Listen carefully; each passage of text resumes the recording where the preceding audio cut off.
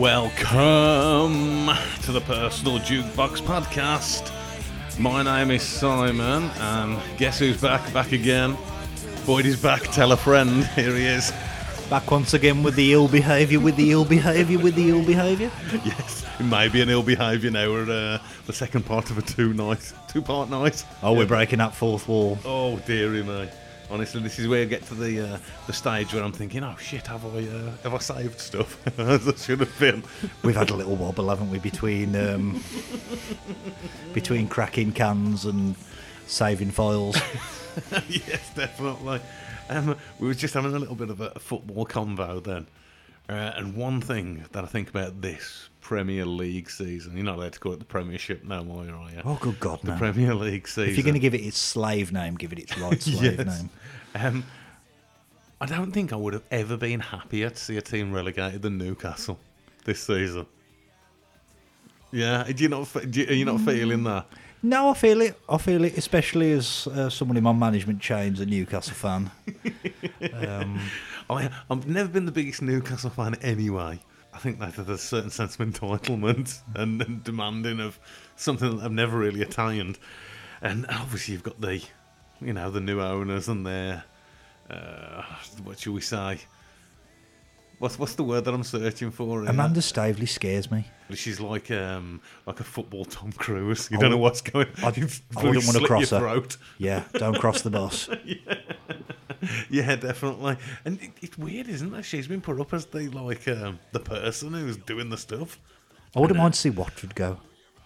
Watford? They're just so trigger happy. I mean, when we were socially distancing over the past 18 months or so, you were still never less than 6 feet from a former Watford manager, were you? Oh, no, not at all. I bloody love it, don't they?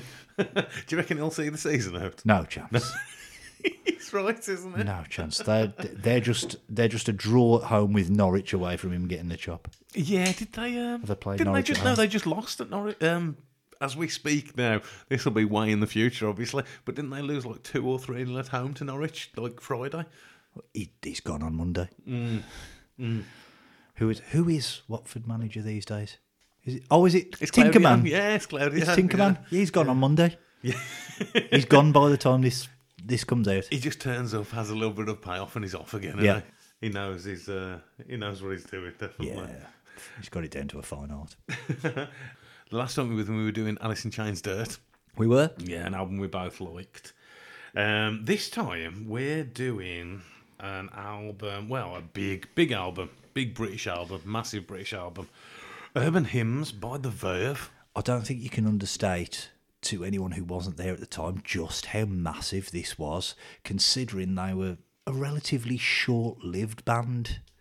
They were splitting and reforming right, left and centre, weren't they? It was like Watford. Yeah, like Watford. Oh, yeah. Perfect analogy.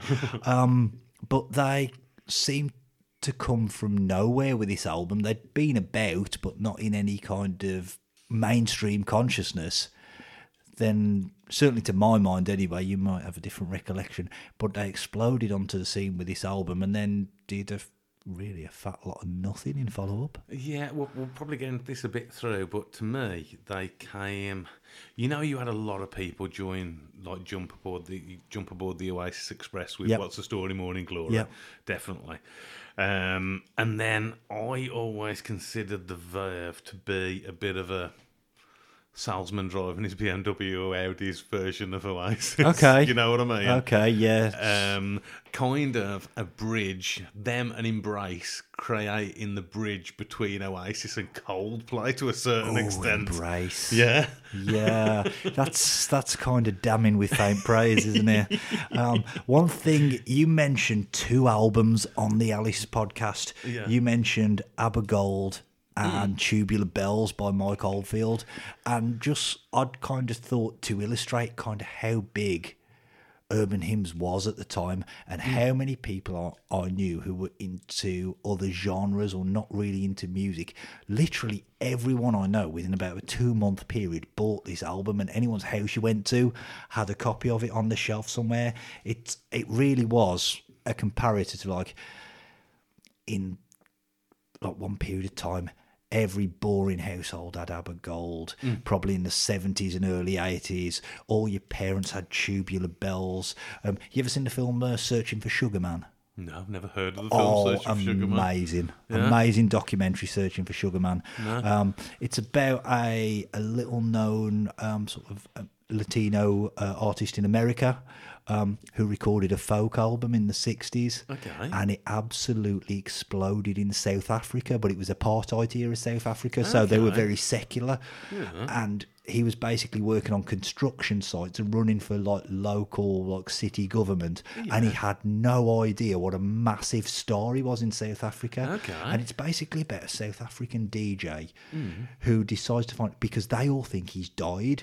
There's a myth around it, and they go to find out what his journey, I should say, it's a better turn of phrase, to find out what happened to Rodriguez. Sixto Rodriguez is this guy's name. So how did Rodriguez die? And he goes on a research journey, and he ends up speaking to someone, and then he asks him, how did Rodriguez die? He's like, what are you talking about? How did Rodriguez die? He's living in downtown Chicago. He's not labouring for someone. And it ends up him coming over and doing a tour in South Africa. But at one point in the film, Never heard of it, no. this DJ says every household at one point in South Africa, you go through the records and you find like Sgt. Pepper, something like that, but everybody's got Cold Fact by Rodriguez, but everywhere else in the world has never heard of this guy. It's a brilliant documentary if you ever get the chance to see it, and it's based on a book. I haven't read the book. The book came first, but Urban Hymns was like that around 97, 98. You couldn't walk into someone's house. I mean, you predominantly went into houses where you had people of your own age group or like their older siblings or younger siblings, but somewhere in that house there was a copy of Urban Hymns. It was huge. It was huge. They, as you say, they did kind of just come from nowhere with a definite 1-2 punch of the first singles released off this album. It was the second highest selling album of 1997 in the UK. Yeah, find that very easy to believe. Behind OK Computer. Be Here Now. Come on. Crediting the public with a refined palate. It is the 19th best-selling album of all time in the UK. Yeah. Which, in the top 20 of the top-selling albums, this is probably maybe the most successful album that I've talked about on this podcast. I'm probably forgetting something here, but yeah. It was a number one album. 12 weeks at number one. Which in itself, it just captures what the mood was. The first single was absolutely ubiquitous, wasn't it? Yes, it was. And we'll have plenty of discussion on that, definitely. Just giving it, I don't usually do this a bit later on, but around the world, it charted in so many countries. Australia got number 9, Canada 15, Belgium 11, Denmark 12, Finland 4, France 9, Germany 11, Italy 2, New Zealand number 1, because literally everything goes to number 1 in New Zealand. If we've learned one thing from this podcast, every single album is number 1 in New Zealand at some point. Norway 4, Portugal 4, Sweden number 1, obviously the UK number 1. Only ever got to 26 in the US. And I don't think they actually became noticed until Nike picked up Bittersweet Symphony and were using it for an advert a couple of years later, or a little bit later. And then people were like, oh, The Verve. And they probably split up at that point. As they were wont to do. Very successful, as you say. Loads of people had it. Did you own a copy of this album? I did. I did not. That's bizarre. You'd think that, yeah? Yeah, you'd think that'd be in reverse, wouldn't you? You'd think I'd have blown a raspberry at this and you'd have been all over it. I can definitely remember listening to this in somebody's car at some point, like around the time when it came out. Maybe, a couple of months after. And I have not listened to the whole of this album again until a month ago. I own this album and haven't listened to it in easily 20 years. Possibly more. Yeah.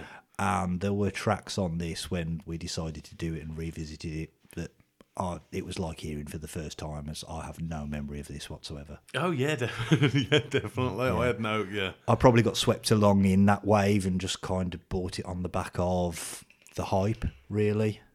I'm really surprised because I didn't think this would be your bag in any way, shape or form. Your damning version of Cast. Yes. Yeah. I thought that you would akin the Verve to cast. I certainly didn't at the time. Okay. Well, yeah.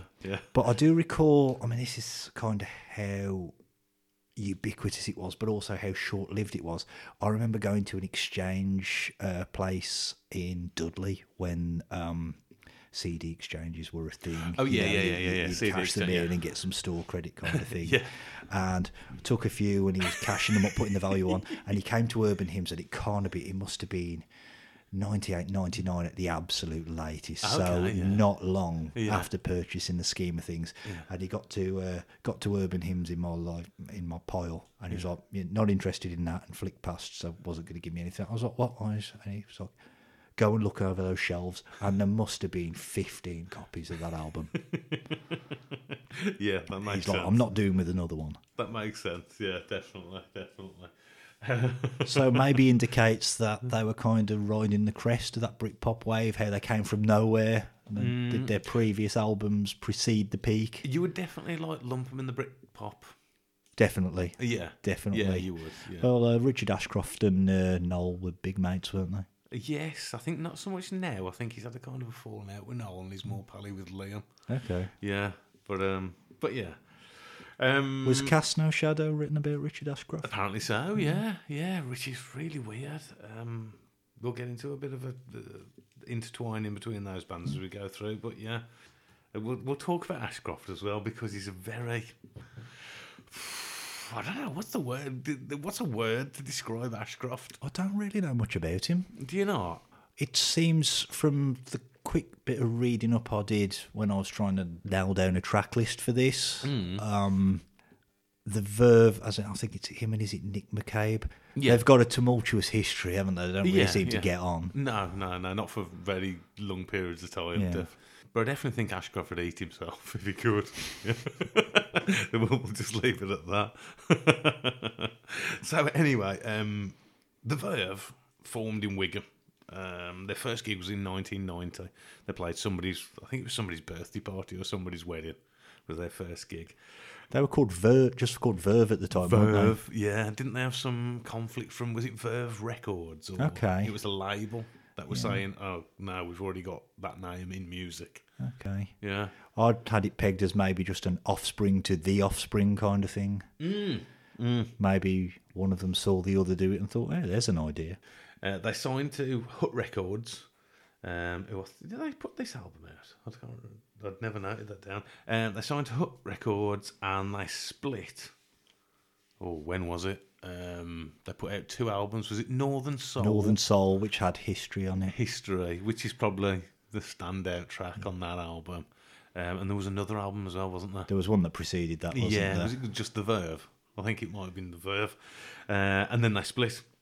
Internal conflict, as always seems to be the label that's put onto it.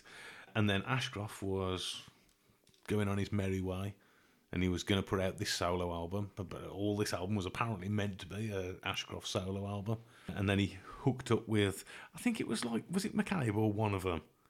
And then they basically just all ended up getting back together. I think he got No, together with the rest of them, and then McCabe came on board at like the 11th hour and added some parts. Simon Tong is the only Verve album with keyboarder, stroke guitarist Simon Tong, who replaced McCabe, but he rejoined soon after. So you've got Richard Ashcroft on vocals, rhythm guitar and keyboard. You got Nick McCabe on lead guitar. Simon Tong, he was doing second lead and he did a bit of keyboard. Simon Jones on the bass. Peter Salisbury on drums. And apparently you've got Liam Gallagher backing vocals on the track Come On. And fantastically, hand claps on the track Space and Time. Brilliant. Which I was just, man, that is just typical Liam. Just to that's my hands clapping them bits. Get some royalties for an afternoon on the pop. Yeah, definitely. And did you know Richard Ashcroft was born September the 11th as well? Okay. Fact ones, 1971. Okay. So put him on the board. Yeah. Put him on the board. He might have something to do with that. Yeah, I know one other person who was born on September the 11th. Yeah, someone I haven't seen for a number of years. Okay. Hope she's doing okay. Yeah. Jess Guy, if you're out there, shout. Shout out. You never forget someone born on that date. This was the Verve's third album. It was released on the 29th of September 1997. Now, 1997 is that slap bang in the middle of our Shine albums, or is that a bit later It's on? a couple of years on, Yeah, isn't it's a it? We're couple of talking years on, 95, yeah. aren't we? Yes, that's right, yeah. So 1997, September. Yeah, it replaced Be Here Now at the top of the album charts. And spent longer at number one as well, despite being the inferior album. And then the Verve went on to release a few singles off this, tour it, loads, incessantly, and made a lot of stuff, and then split up again. Yeah, Yeah. that seems to be... Seems to be rinse, repeat. Yeah, lather, rinse, repeat, absolutely. Ashcroft would go on to... It was definitely the end of the 90s he was releasing solo stuff, so... Yeah, and then they got back together again, didn't they? Yeah. Yeah? Yeah. They've got one album after this, haven't they, as a collective? Fourth. Yeah. Yeah. The inspired title of Yeah. Fourth for your fourth album. Well done, lads. Yeah, I know. Yeah, so what we do before we get into the album, we always hit on what was number one at the time, what was the zeitgeist at the time. In the UK, the number one single was a double A side, the highest selling single ever in the UK.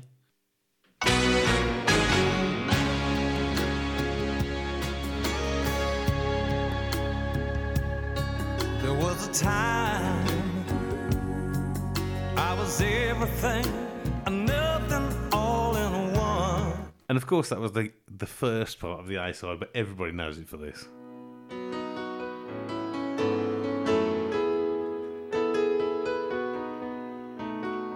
Goodbye, England's rose. May you ever grow in our hearts. You were the grace that placed itself where lives were torn apart. You called out to our country. I can see you gagging. Do you remember where you were when you found out? Yeah. Yeah, I do. Go on. There's actually a story behind it. I'd gone out somewhere and I was in my car. Yeah. And I fell asleep in my car and woke up with a crack of thunder. Yeah. And woke up kind of thing. And then the radio was playing and it was like, Princess Diana has died in Paris and all this kind of thing. Yeah. So, yeah. Rather poignant. Where we Very at? poignant. I was watching Goals on Sunday. And there was a crawler on the bottom of the screen. And it took, because it was that surreal, it took a minute to register. It's like, Yeah. It's like, Princess Diana. I know who that is. You know, it's like, it's one of those, you know, there's such a disconnect because that doesn't seem really so. No. Yeah, I mean, it was a And then big you deal. switch to Sky News. And it was fucking rolling. Yeah. Oh, yeah. 97. I may be getting this completely wrong. It was August, wasn't it? Yeah. Because I remember it was a Sunday. Because I remember one Goals on Sunday, but I was watching it for the goals at our game the day September. It's got before. to be September, hasn't it? Sure, it was August. We turned Southend over the day before. Well, maybe then. Yeah, because this was number one after. Yeah, maybe. Yeah, I don't know what the timeline is there. But, was that the... I may be getting this completely, like, off kilter. But is that, like, the birth of the fucking rolling news? Like, you know what I mean? New facts being added and stuff like that. Maybe. There's nothing I that don't would, know. I can't... in the kind of context of when 24-hour news channels kind of came to be, there'd be nothing as big and all-encompassing as that event. No, not at all. Of course, that was Candle in the Wind, Elton's reworking, double A side with what was the other one? What was the song that I said before? Something about the way you look tonight. You managed to put that one in there as well. Okay. That gets lost in the dense mists. It doesn't does. it? That was like the actual. In reality terms, that was the A side as well. But yeah, it was not the one No, everybody bought it for. The number one album in the UK when this Verve album was released was as well. Elton John, it was the album that song was off. Okay. Yeah. So, man, he had a turnaround on that. It's almost as if he had the inside scoop. Yeah. You know what I mean?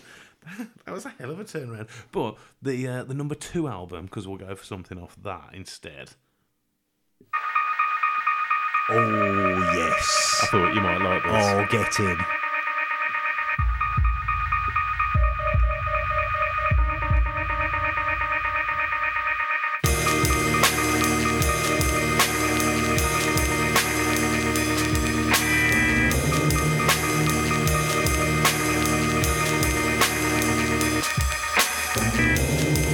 Did you sweep us far from your feet?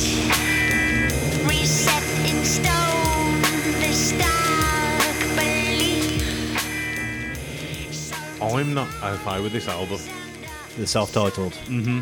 Yeah, it's... I haven't. I reckon I have heard it, but 97, man.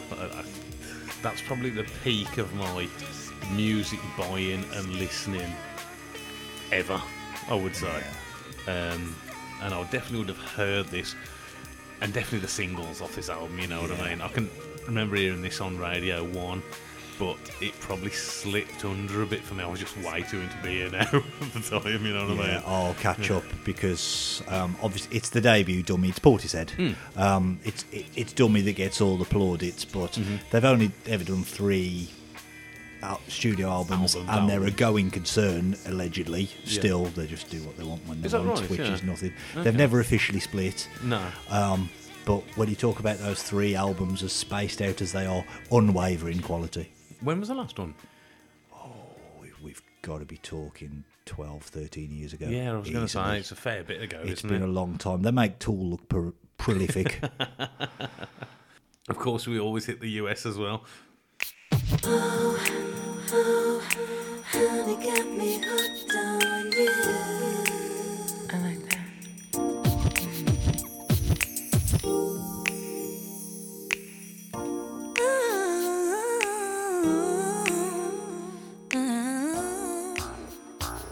Come on.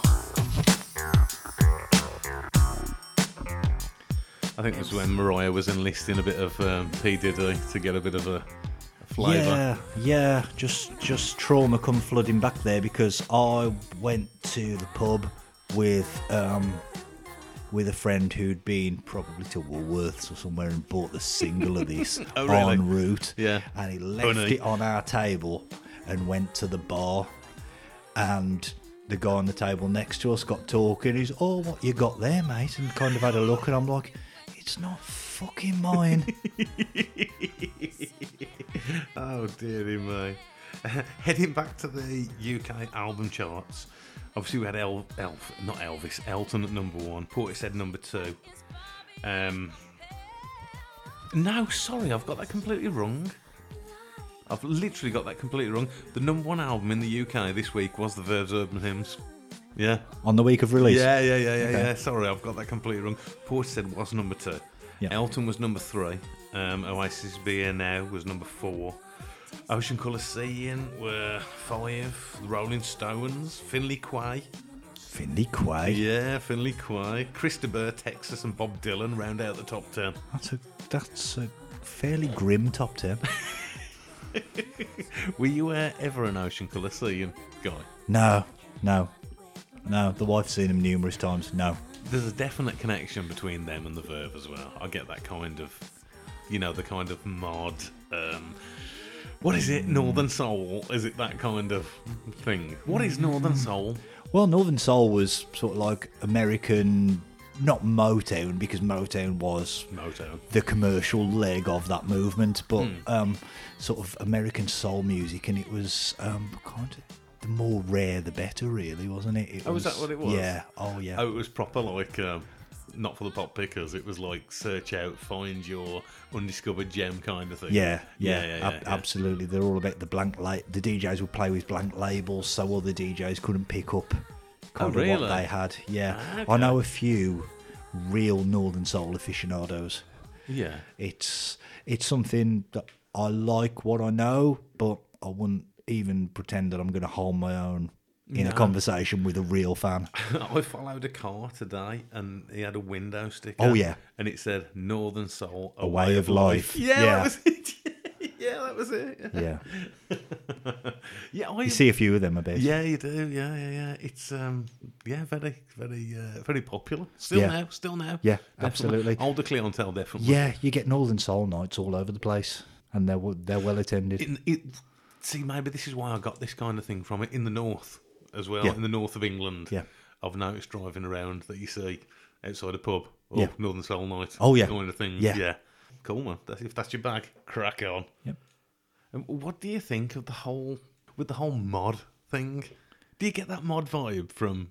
It's kind of Because Ocean Colour Scene were definitely. yeah, like it's that. kind of reflected in the look. I mean, Ashcroft, the visage, yes. Has that man ever smiled? No, he's got that kind. Tom of, York smiles more than Richard Ashcroft. He's got that sub Jagger kind of grimace, hasn't he? I don't know. Has he ever expressed any emotion whatsoever, apart from forlornness? Is that just like it? I mean, in terms of the look, yeah. As we dig into this album, no, I don't see the parallels. Yeah. I think it is like the look, isn't it? But okay. We They said, project that image, and there's a bit of a disconnect, I'd say, between the image and the music. yeah. For want of not wanting to get into it now, there's a lot of just acoustic campfire kind of songs, I think, on this. Yeah. Yeah. One thing that I've noted sort of more emphatically as we go through this album is I really struggle to understand how it gained as much traction as it did with the crowd that it did. Very, very, very much so. I think they'd been primed from Oasis, obviously. Definitely, they've led them They'd been primed. I down the think primrose path, haven't they? in the last episode we covered the Alice in Chains thing. Yep. And whereas Facelift is very raw, I think Dirt has got a more grown-up sound, Yeah. maybe, to it. Yeah. And I think definitely maybe to What Story Morning Glory, even though there's probably less production, but it's got that kind of a more... using Oasis and saying it's a more grown-up sound, but do you know what I mean? More It's a fully formed. Yes, more fully formed. And I just think that's them Lego building blocks Yeah. onto the Verve kind of thing. Okay. But we'll get into it as we go along. The album starts with a song that every man and his motherfucking dog have heard before. My dog definitely has heard it because I was playing it earlier today before you came round. And she looked at me with the same face she looks at me with every song because she's a dog and she doesn't get it.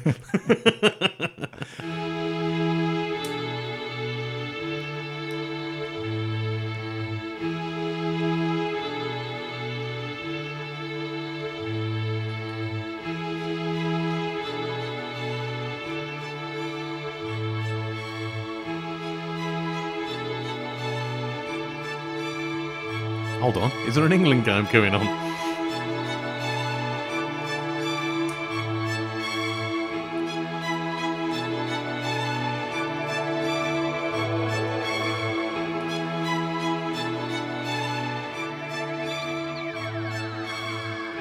I want to talk over it, but I know it's coming in a minute.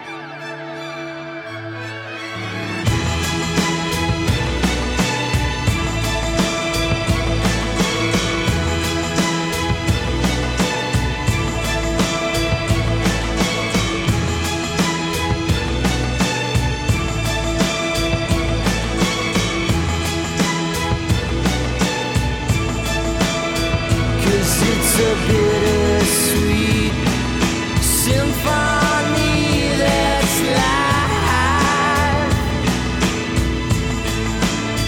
trying to make ends meet. You're a slave to money, then you die. So I'll be completely honest with you. The frame of mind I'm in there, I want to pick holes in that. Yeah.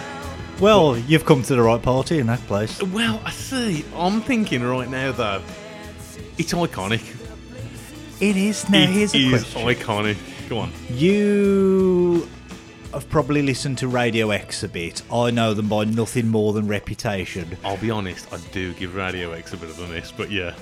So my impression's right or way off that they would hold this up as some kind of pinnacle of music. Oh, it'd literally be like a top 5 if they did the Radio X countdown. Yeah. Moilsey and fucking what's his name? Idiot who used to be on Big Breakfast. What's his name? Fucking Johnny Yawn. Oh, okay. Is he on there with Moyles? Yeah. And isn't Vernon Gay on there as well? Oh, and no. they'd all be saying, "Oh man, fucking hell's best top 5 song." See, I'm instantly hooked. Not instantly hooked. I'm not instantly hooked at all. I'm instantly conflicted. Where did hook come from? Yeah, that's where it came from. Yeah. Because, well, let's go with the criticism before we go with the positive. Okay. This isn't a well-formed song. It's not an example of good songwriting. Fundamentally, this is a hook on a loop. I think this song gained its traction based on two gimmicks. Those gimmicks are the sample, the Stone String sample, We'll get into that in a that minute. repeats on a loop, and the video was iconic at the time. And I think it's like a wrestler who's got a banging intro theme, a catchphrase that the crowd can crow along with, and an over finishing move, and no one notices that the only other things they do is punch and kick. I thought you were going to give a name to it as well then. I thought you were actually going to give a wrestler's name and say, this is the wrestling equivalent of... Go on. No, don't know. Call it. No, I don't You know. call it. No, I don't. I'll think that. I'll think that as we go into it. Now here's a question, because I had a question about this track Yes. with the sample that is the main part of it, and I looked into this on YouTube, and the only things I can find are festival footage that focuses pretty much solely on Ashcroft. How do they do this live? Oh, I don't know. That's something I haven't looked. That's something I haven't looked at actually. And you would think that this is looking on their most played songs and all kind of things. This is kind of the song they play last but one. It's got to be. Yeah. This is the last but one song. Yeah, I don't know. I would say the PA is just basically playing out the strings. Yeah. Unless sometimes they've big gigs, maybe they pay and have an orchestra. They get an orchestra in there. Yeah. Yeah, I just can't escape the feeling I think that they kind of tricked a nation into thinking this is a good song. I get it's iconic, and you're right. Yes. And it is, sounds... It is, yeah. When you just say, when you strip it down to the bare essentials and you say, does it sound good? Yeah, it does. It sounds great. It's produced lovely. It sounds massive. Yeah. And there's a couple of profound lyrics in there Yeah. that I can fully appreciate why they'd resonate with a lot of people. So if Everyman people, lyrics kind of thing. If people Yeah. put stock into this song and say it speaks to me, I get it. But by the same token, in what constitutes a good song, a good piece of songwriting, verse, chorus, verse, something profound, a bit of good instrumentation, any such elements you could throw at a good song, how many of those does it really contain? I'd say not a fat lot. Are you saying that, for want of a different phrase, that it's the profound song for the basic bitch?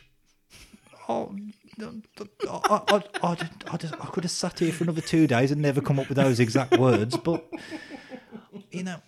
I get it, but Yeah. it's not the anthem that Radio X would probably have you believe. Well, right. This is my spin on that, yeah. I agree completely in what you're saying. I think it has got the iconic video. I think Ashcroft oozed cool. Totally, Yeah. yes. He oozed cool, did. especially on this video. Especially, and you got to give credit made to him, the. didn't it? You got to give credit to the cast, the supporting cast Yeah. of the video. Oh, as yes. well. Like the girl Definitely. screaming in his the girl face screaming in and- his face, all that kind of thing. The two guys laughing at him, the builders. Yeah, as he exactly. barges past Yeah, them. all Yeah. that kind of thing.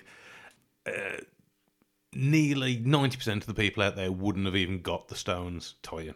Yeah. No. I certainly wouldn't No, have before I didn't reading at the it. time. No, I didn't definitely at the not. time. Because I wasn't aware. We'll go into that in a second. But I do think that it is quintessentially British. Absolutely. And I think sometimes, and this is where Radio X would come in, being a British radio station and probably heralding and pushing that kind of British stroke. Yep. That's where this song gets its thing.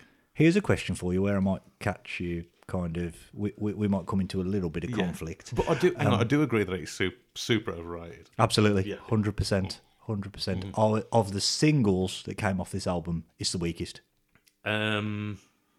Asterisk 1 maybe, just due to connotations.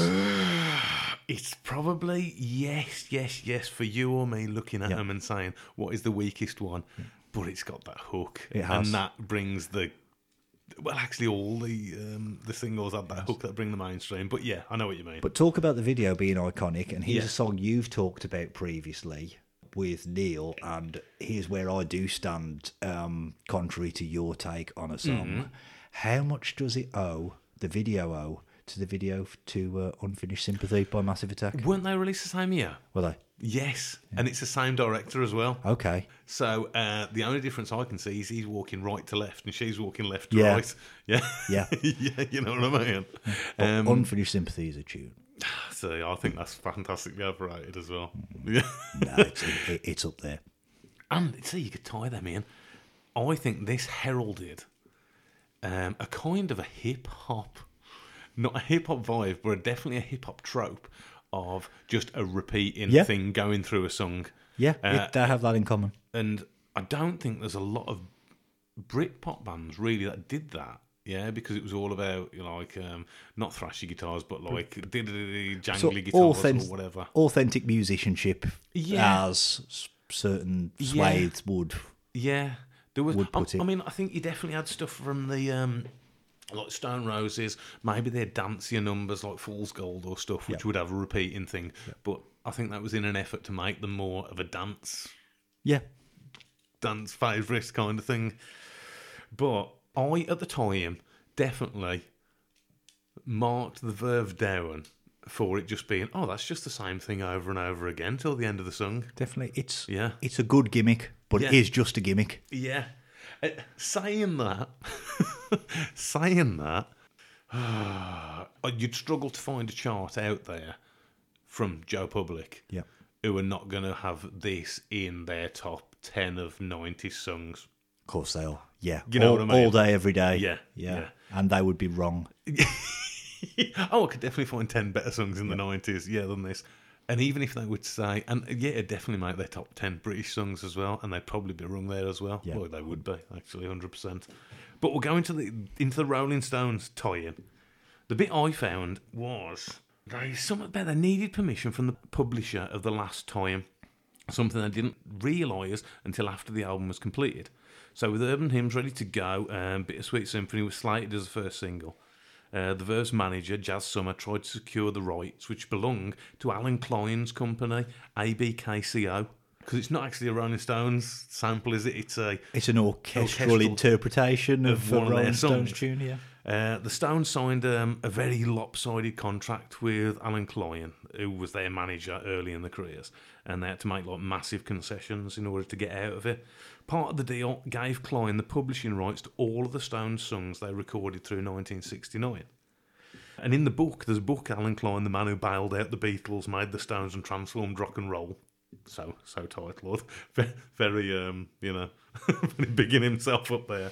It states that Summers offered Klein 15% of the publishing to obtain the rights, but Klein turned him down flat. And when he realised that the Verve was sitting on a hit record they couldn't release without a deal, he insisted on 100% of the publisher. Because he's literally in the bargaining position, isn't he? Yeah. Oh, and yeah. that's a real arsehole of a move, isn't it? Even if he would have given him like bloody 10-20%. The Verve gave in since they really had no choice, and Richard Ashcroft, who wrote the lyric, was given a flat fee of $1,000 and had to sign away his rights. Ashcroft, in typical Ashcroft style, I was put under duress to sign away one of the greatest songs of all time, he said. Boys. Yeah, he's giving himself a bit too... Well, he's giving his own track a bit too many props. There's probably a big discussion to be had around that would probably take around an hour. He should say if they hadn't signed away the rights, they couldn't have released it, and did this album... If they would have released it without that agreement, then yeah. Did this album and subsequent singles... Would they have gained the traction which translated into the sales that they did without this track as the forerunner? So I suppose what I'm saying is, did they make the bread on the back end?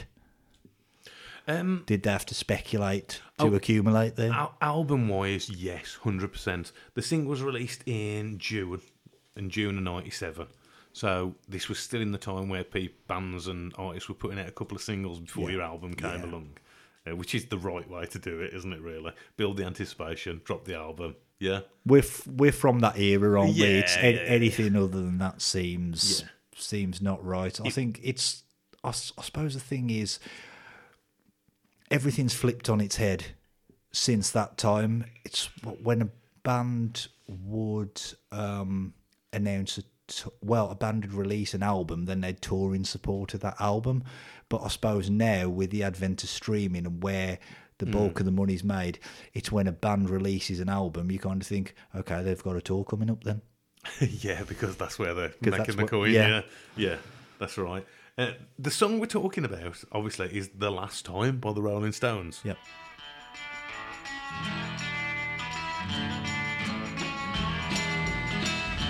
I can hear that, yeah? You can hear it. Yeah.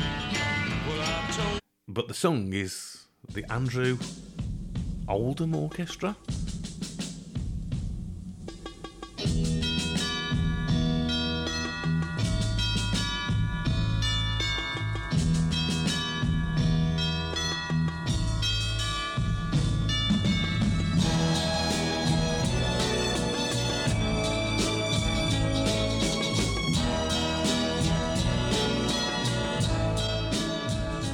Which, if you're in a band and you're using that, you ain't getting away with that, are No, you? it's a direct lift, isn't it? Yeah, it is.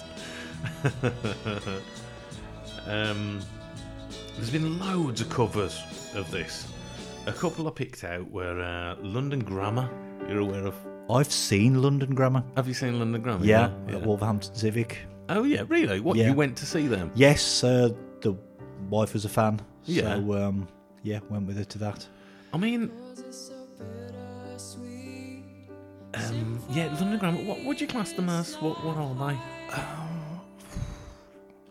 suppose pop. Are they? But I didn't have them down as a pop. I was surprised when I heard this because a lot of their stuff is not this kind of thing, yeah? Very similar. They're all about her vocal. Poor Man's XX, maybe? Okay, yeah. Yeah. My abiding memory. She's a phenomenal vocalist. Hannah, she's very young, Yeah. was at the time. My abiding memory of that gig was what arseholes the crowd were. Okay. Yeah. Oh, well, I can imagine it's a hipster crowd. No? Radio 1 crowd. Oh, really? Constantly talking through it. yeah. The wife's friend who came with us, there was a guy, he basically barged her out. We were in the stand and he was like, this is my space. They were gone before they came on because they couldn't handle the density of the crowd. So I was like, let's see your ticket, mate. Oh, God, yeah, they do. It was that kind of crowd. And, yeah, like, not nice gig crowd. No, Yeah. it was. Yeah. You listen to this music and you wouldn't think Was there anything up-tempo? more up tempo than this. Well, yeah, but was there Yeah. anything like up-tempo or... My memory of it isn't No. great, to be honest. It was like, I've got it. This is going to sound pretentious as anything, but Go about on. 20 minutes into it, this isn't a proper gig. Yeah. And then the other one is last year, because Richard Ashcroft obviously hates the birth. He released his own album, and we'll keep on referencing back to this throughout this this album. Acoustic Hymns Volume 1 by Richard Ashcroft. And he released Bittersweet Symphony on that.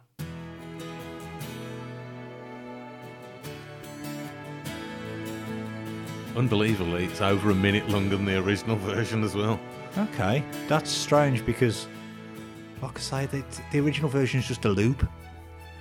So, how are you getting more mileage out of that? It's a strange one. You've already rinsed it. It's a strange one, this album, because I always classed The Verve as being and a more acoustic-y band than the Britpop bands that were around at the time. Yeah. Maybe reflected in the singles that came off this album. Yeah, definitely. Because there's some album tracks that aren't, which we'll get on to. Oh, definitely. Yeah. And man, I think his voice is all over the shop on the first part of this song as well. I'll be honest, he sounds like he's really struggling. Have a bit of this. Trying to make ends meet. You're a slave to money, then you die. I wanna take you. But the one bit that I took out of it the most was, I'm going to have to try and find this. The last 2 minutes is him, you would class it as ad-libbing. Okay. But to me, it just comes across as bloody X Factor ad-libbing. Ad-libbing.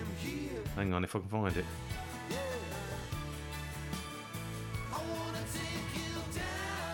Ah, not there.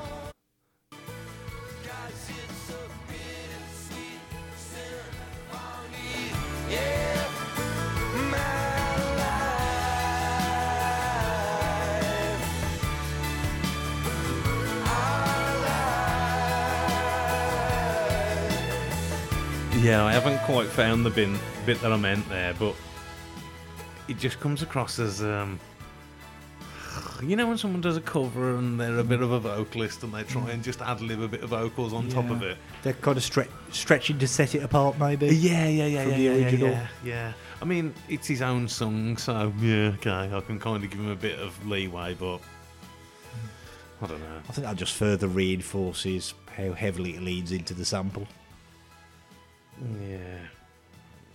Yeah. All right. So, I mean, We've given that a bit of a kicking, really, haven't we? we have. And probably a bit more severe than it deserves. Yeah, because even though we've talked, and that's probably, I'll be honest with you, that's probably the longest we've ever spoke about any song on this podcast. We're nearly an hour in now, and we've only done one song. Yeah.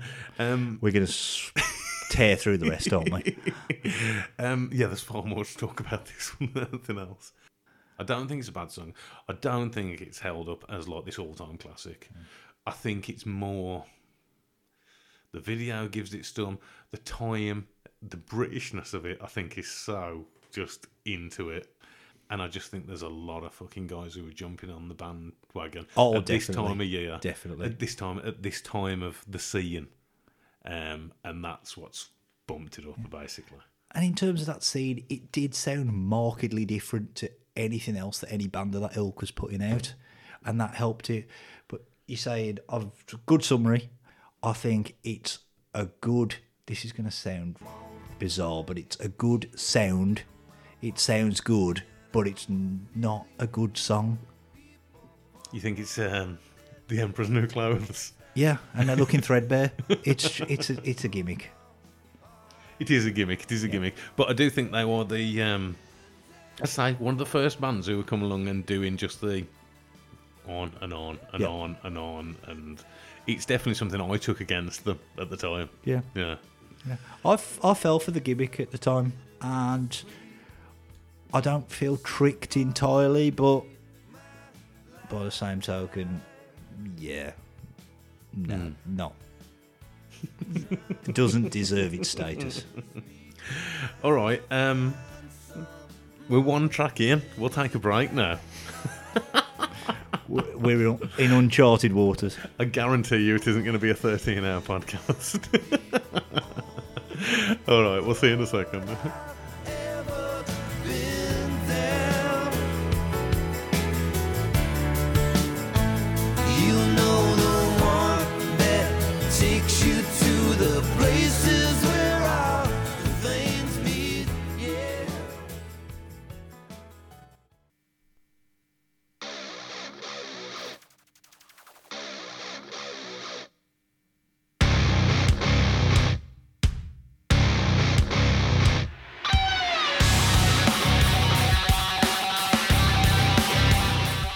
Don't forget, you can contact the show directly, jukeboxpod@gmail.com.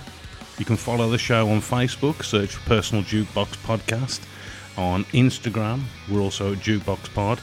And leave us a review. Help a brother out. Help the algorithms. Yo!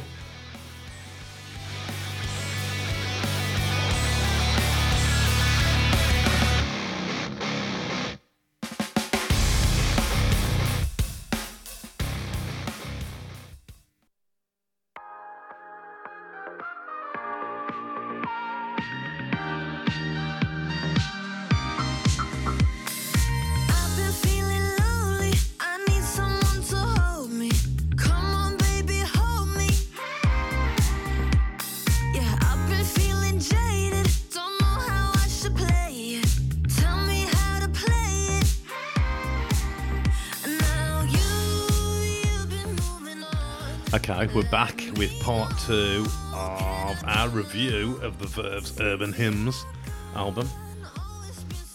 Part 2, we've only done one song on part 1. Oh dear.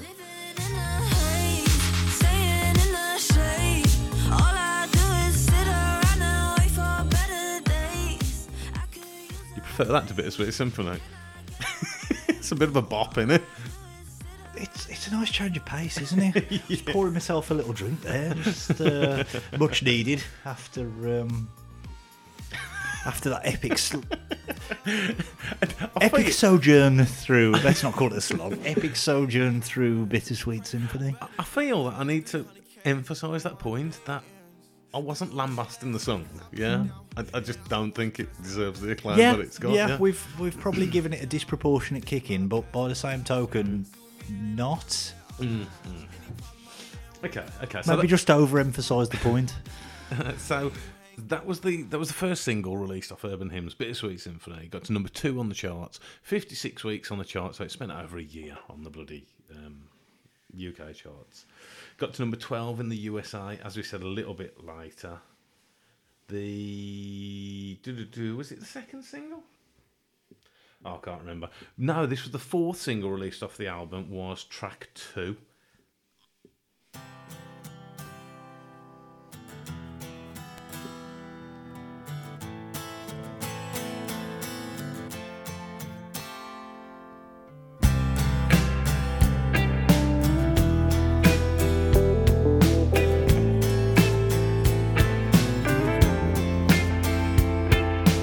My friend and me, looking through her red box of memories, faded I'm sure, but love seems to stick in her veins, you know. Yes, there's love if you want it, don't sound like no. Released nearly a year after Bittersweet Symphony in May of '98. Sonnet was the 4th single released off the album. It only ever got to number 74 on the UK charts. Do you think the Verve had jumped the shark a year later? Probably in the eyes of The Zeitgeist. the zeitgeist. Yeah, Yeah. good way to put it. Yeah, this is it's kind of short and sweet. It's a fairly well crafted little ditty. About 2 minutes 30 seconds in, there's a weird, subtle but noticed, particularly with headphones on. 2.5, yeah. Yeah, there's a little slight tempo increase, and it doesn't seem necessary, and it really threw me. Oh, yeah, I actually like it. I think, if it's the bit that I'm thinking of, yeah. It threw me off kilter massively. It's a love song, obviously. Well, it's interpretable. Maybe a bit of nostalgia, but yeah, maybe a bit of unrequited affection. Well, apparently it's written to his wife, Okay. Kate Radley. She was in the band Spiritualised. Oh yeah. Yeah. There's something I didn't know. It's this bit now, isn't it? I think. Now, is it? Yeah, is that the bit Yeah, you're on that's about? it. Yeah, rare. Yeah. It throws me.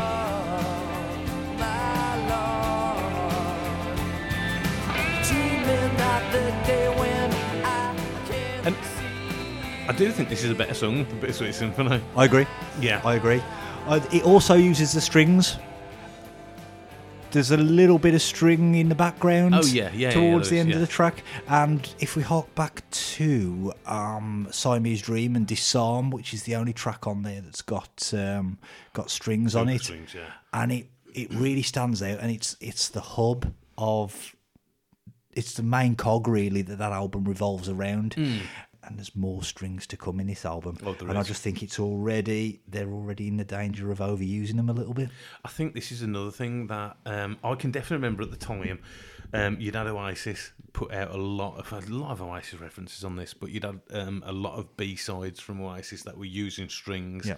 You'd also had other Britpop and British bands who were bringing strings back in. Probably a year later, you had bloody Moose T even using strings. Oh, horny. But on a later version, a later song, they were even using strings. It became so much of a thing, and I definitely got stringed out. Yep.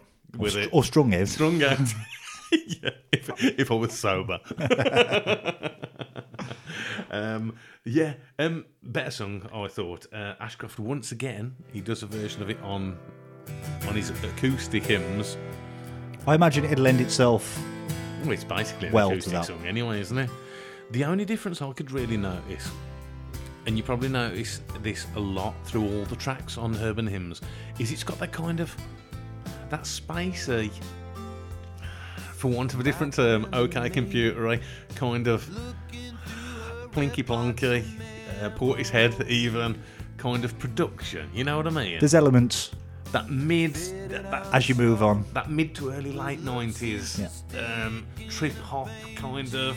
It isn't trip hop, but it's got that kind of just them plinky plonky sounds. There's a nod to Bristol, isn't there? Oh yeah, there's. I'm loath to give Bristol any credit for anything. As long as you pass Hey that, Bristol. as long as you pass the sort of M5, M4 interchange with that red bridge by rush hour, and you're down in Exeter for your breakfast, it's all good. Yes, that's quite true actually. Okay, so everybody knows those songs. Everybody knows Sonnet. Everybody knows Bittersweet Symphony. What you didn't know, if you were just a single fan, is the Rolling People. Now, am I going to say this is my favourite song on the album? It's in my top 3. There's a kind of charlatans-y, Stone Roses-y. Have you written all The this down? exact phrase I've got written down is there's a bit more of a late 80s, early 90s Manchester vibe. Yeah. And, I mean, this is, how long is it? Just over 7 minutes long. Yeah. And it mixes it up enough without doing it for the sake of it that it doesn't drag. Oh, I think it's good. Honestly, it leaves me wanting more. Okay. Yeah. I'll kind of go with that. I mean, as going from the Shine albums, when we had a bit of a difference of opinion over the Inspiral Carpets, as you'll know, I'm a sucker for a bit of psychedelic. It sits well with me when it's done well. Yeah. And I think this has that vibe, and it is done well. Yeah. I like that the lead's buried in the mix. There's so many tracks on this song. So many Yeah. bloody recording tracks there is. Yeah. And I think it takes the direction of the album away from the commercial hooks, and I think that's Yes. really needed at this point. Really needed. Yeah. I wish they would have done more of this on the album. Yeah. But I will say, if you're talking about Rolling Stones, this is Gimme Shelter. Listen to that riff. So come alive with rolling people. Don't ask why, you just know.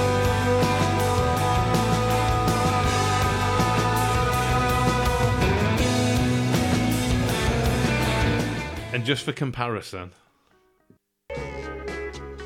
40 seconds.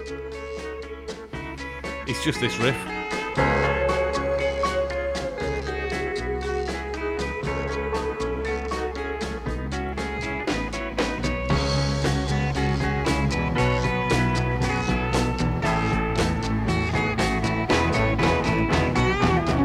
Which I also think, much later on in the world and music, is Rolling in the Deep by Adele. Oh, yes. Just More so completely- than this. Yeah, definitely. Yeah, good tune. I honestly do think it's my favourite song on the album.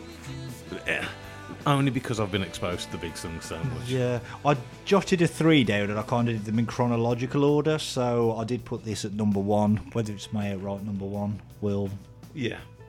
Okay. we'll It's- find out in time. It's got different bits as well. Like we're heading down a bit now, you know. It's a bit like, and then, I mean, it's the last track where he gives a bit of an F word blast, isn't it? It is, and it feels massively out of place. It does, doesn't it? It's like, calm down, kid. I hope you know which way I'm gonna fly. Thank you for my life. I said That bit that I've just played as well, just hold that thought and remember that for 2 songs' time as well. Okay. So I've got something that's going to tie into that, definitely. Let me just skip this forward a little bit.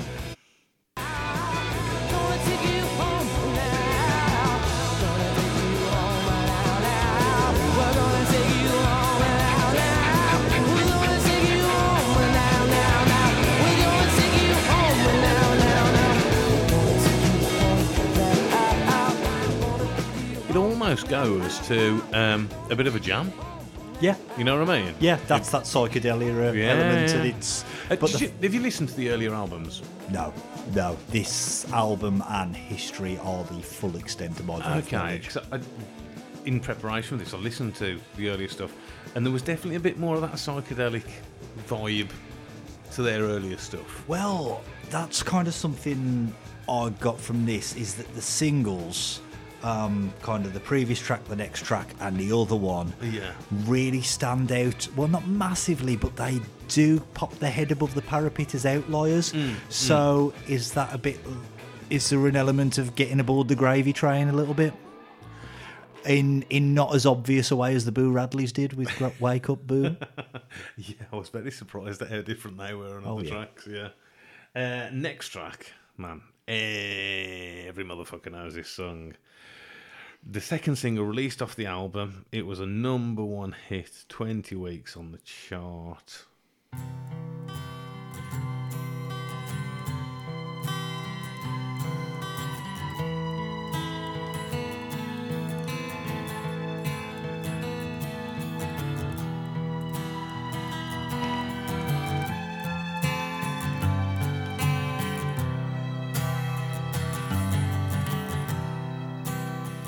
All this talk of getting old, it's getting me down, my love, like a cat in a bag. I don't need to play a lot because everybody's heard that. Well, there's a point on that, Now- and here's something we've never talked about, Okay. really. Do you find, since having kids, that, Some songs know- become more poignant. well, not just that, but just in general, you're so much more emotional and so many things affect you. It's just like never even noticed Yeah. back in the day. But you hear that lyric now, and it's like a cat in the bag waiting to drown. And you're like, fuck, that's harsh. I think the production is bang on this. It is, because it his is. vocal is so high in the mix. Yeah. And everything, and it's very he does a really good job. That's where the gravitas is, Yeah, definitely. Oh, that's it. The Yeah. word, the gravitas. Yeah. In his vocals is class. Yeah. I think when the instrumental ramps up a bit, I think that detracts from the melancholic vibe. Because I think it's done really well in the first instance. A nice, gentle intro. Strings again. Oh yeah, super strings. Yeah. And I think maybe it overuses the lyrical hook. Maybe the verses could do with being a Yeah, bit... because I don't think the hook is that strong. Yeah, the verses could do with being a bit more fleshed out before he returns to the drugs don't work. They just make you worse. Yeah. I mean, it probably means a lot, this track, to a lot of people. And, Yes. and that's good, because that's what music should do. But personally, if I want morose and profound, I'm probably going elsewhere. But it's still a decent track. Yeah, it is. One thing, looking through, finding stuff out about this album, one thing I did like about Ashcroft was he said, somebody asked him about the meaning of one of his songs, Yeah. and he was like, I can say what it means to me, Yeah. but it's better the songs mean what they mean to people. You There's a take what lot you of want that from in it. this album. There Yeah. really is. Yeah. There's I kinda there's like quite a that, bit of that. actually. I like yeah, that. it's open to interpretation. Yeah. It could mean anything. It doesn't. Yeah. It doesn't slap you in the face with meaning. It's not like shoveled on. No. No, it's not. Yeah. Good song, and I would say if I hadn't overheard this like to the nth degree, I'd probably be saying this was the best song on the album, really, in a songwriting sense. If you were buying this, I don't know if it came out before or after release, but if you were buying this on the back of Bittersweet Symphony, this would have grabbed you instantly, I think. Oh yeah, I think so. Yeah, definitely. Hence why it was bloody #1 Yeah. on the mainstream charts. You said about like being over emotional about stuff. Yeah. I went recently to the cinema. I discussed this with Neil on one of the podcasts, and see the new Spider-Man film. Yeah. Yeah, and this is Spider-Man. Yeah. In the cinema, and I'm there with two other kids, and there's 3 points in that film that I'm like, just staring at open-eyed at the screen, like, oh my god, it's going to go in a minute, kind of thing. Yeah. And man, that's the power of cinema, isn't it? Really. Yeah. But, There's nothing worse than that. And here's the end of Toy Story 3. Yeah, I see. I hate Toy Story, but yeah. God. Which is the end of Toy Story 3? Is that where he gives his toys away? Yeah. Yeah. Oh, it's great. And the bit before that, when they're heading into the incinerator, that is tension on a level not seen where Clarice is running around Buffalo Bill's house and he's got the infrared goggles on. So they're fighting it out, 1 and 2. Oh my god, what a comparison to make.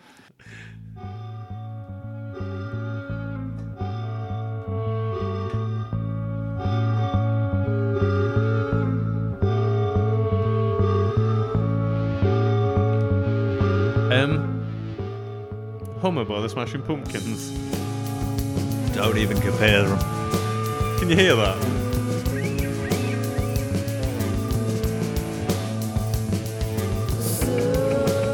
Okay, so I said on the Last But One track, hold the thought of Ashcroft's vocals and the music going on. At this point of the album, I was thinking, ooh, U2.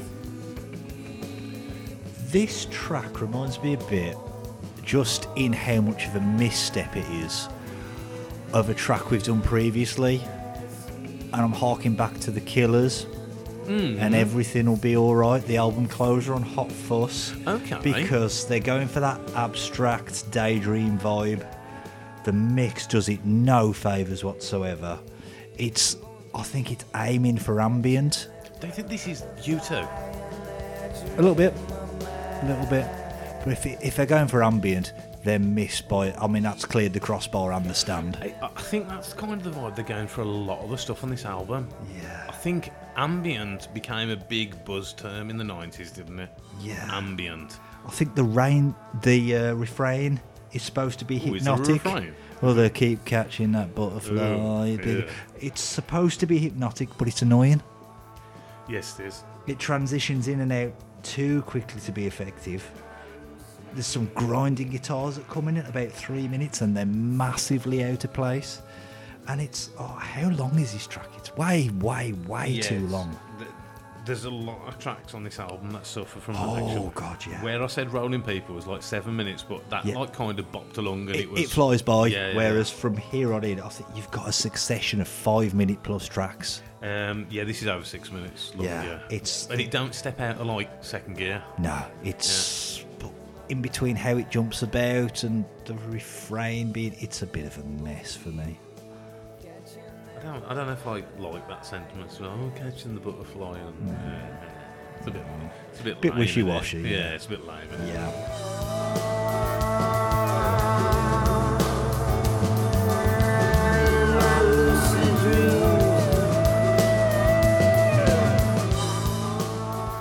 But in a converse term, in 1998, Ashcroft got the Ivor Novello Award for songwriter. Obviously, yeah.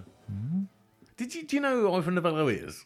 I haven't a clue. He was a Welsh songwriter, actor, everything kind of thing. I think it was in the 50s or the 60s they named the award after him. Okay. Give it a bit of gravitas, I imagine.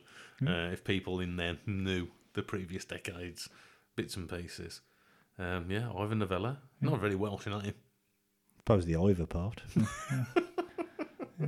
Do a deep dive on Ivor Novello. Next track, Neon Wilderness. Unnecessary? Interlude. Very Pearl Jammy, actually. Isn't it? Yeah? Can you imagine this on, probably not Vitalogy, but... Yeah, a little bit. I mean, this following the 6 minutes of that last track, that's the first point when I'm like, okay, your Oasis, Blur, Fred Perry wearing crowd, your mod crowd, how did this album gain the traction that it did? Yeah. Were people only listening to the singles I think and they skipping were. all the tracks? I think they were. This obviously you're going back to a time before streaming where a couple of hits and then you're putting your album out. What's an album in '97? 14 quid, 13, maybe. 14 quid, yeah, something like that. I mean, this is nothing. I needed something else after the last Yeah, track. This was yeah. the last thing I needed. Yeah, definitely. The next track we're going to is Space and Time.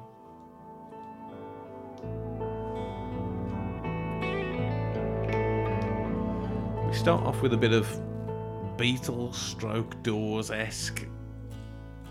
bit. This reminds me a bit of the intro to Linger by the Cranberries. I see it. Yeah, I see it, yeah.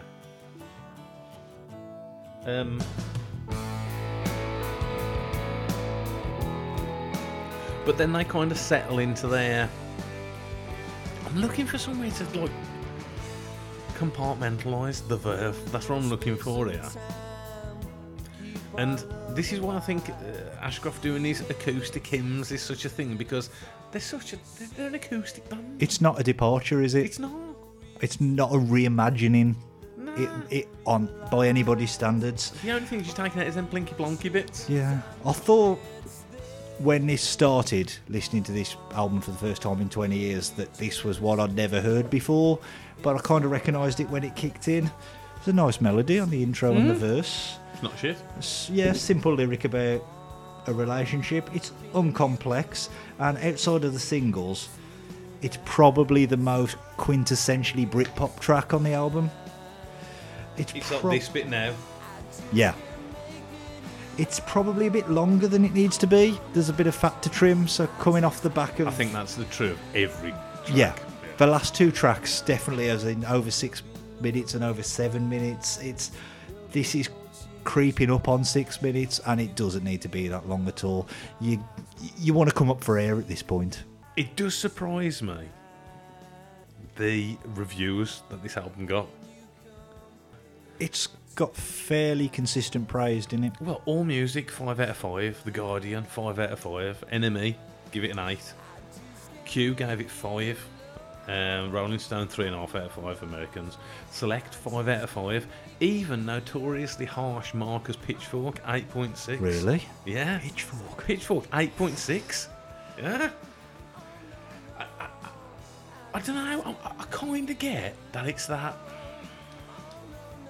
When I'm in 97, what am I? I'm like 19. And it definitely sounds a bit more mature-y. Do you know what I mean? Do you get that kind of... More so than the stuff that kind of let Well, it than by the Oasis hand into were- the mainstream. Yeah, more so than the lyrics Noel Gallagher was like churning out Yeah, there. Yeah, that's again why I struggle going through this again 20 years later. It's like, how did this get picked up to the extent that it did? 97 is a big year. Yeah. You've got, what is it, the fastest selling album, first week sales in the UK is being now, because Oasis was just mega big. You've got OK Computer coming out from Radiohead, which still to now is held up as like big album. And then you've got this, The Verve, which is like, I'll be honest, it is like in the middle. But by the same track, where do you think it kind of Venn diagrams into both? But in the same breath, That's a good analogy, yeah. in the same breath, it's neither fish nor fowl. So No. it doesn't commit either No, way. it doesn't, no. And you want one or the other. Maybe that's what people wanted. Maybe radio was just too much of a step, and they wanted a little bit more than They the wanted- Britpop bands that were around. Yeah.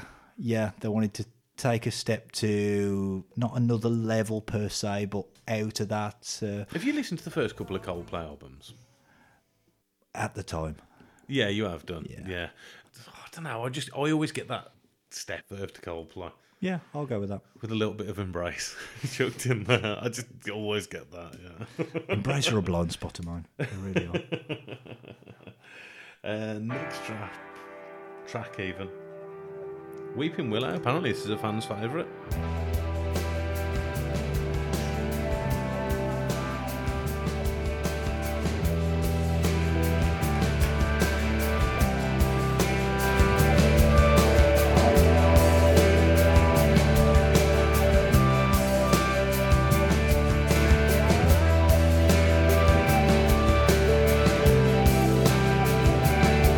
When morning breaks, we had our eyes on our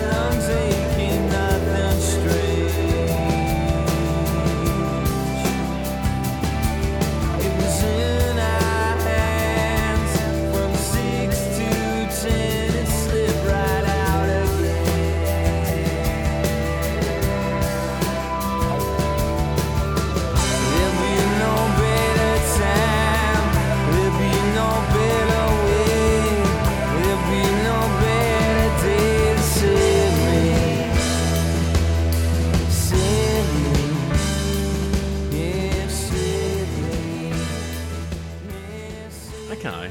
What are you thinking about that? It ambles, but in a good way. I think Yes. no attempt to. It's a good song. Yeah. Yeah. No, this is on my 3 as well. Yeah. There's no attempt at instrumental peaks and valleys. It's one paced, but it's actually better for it. Yeah, it is. Yeah, it is.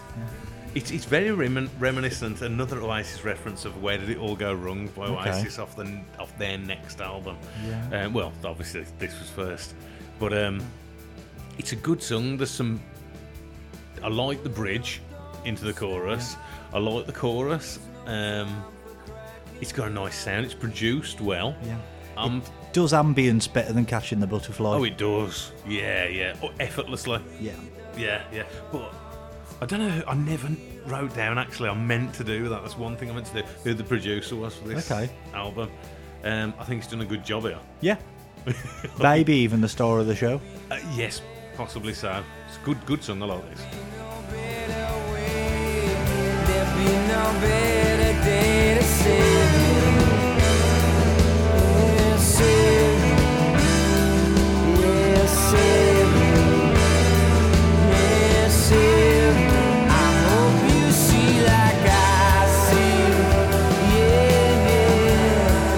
I hope you feel what I In a strange way, it's kind of minimalist as well. He ain't like all over it. No. Yeah. Yeah. Yeah, the vocal's minimalist and it allows the vibe to carry it. the vibe carries it a lot there. I'm a big fan of that song. I like it. Yeah. We could be in uncharted waters here and we could go blow for blow, match for match on our top 3 here. Yeah, I think it could happen. It's got a real chance. And that would be really unprecedented.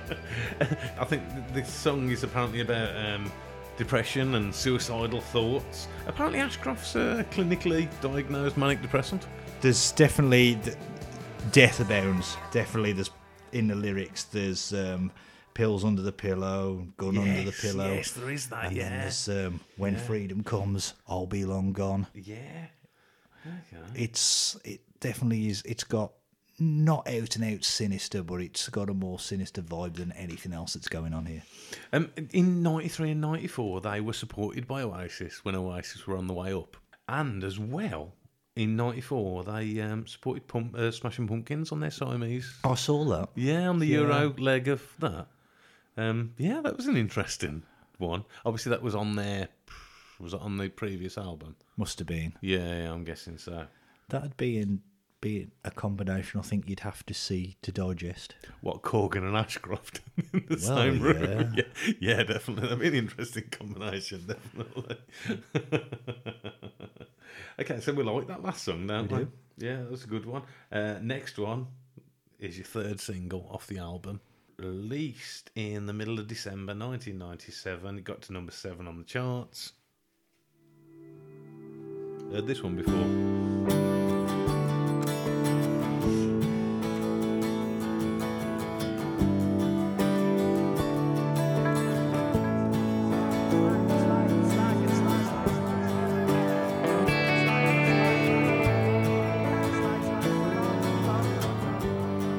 Once again, it's got them ambient flicks of the guitar and bits and pieces.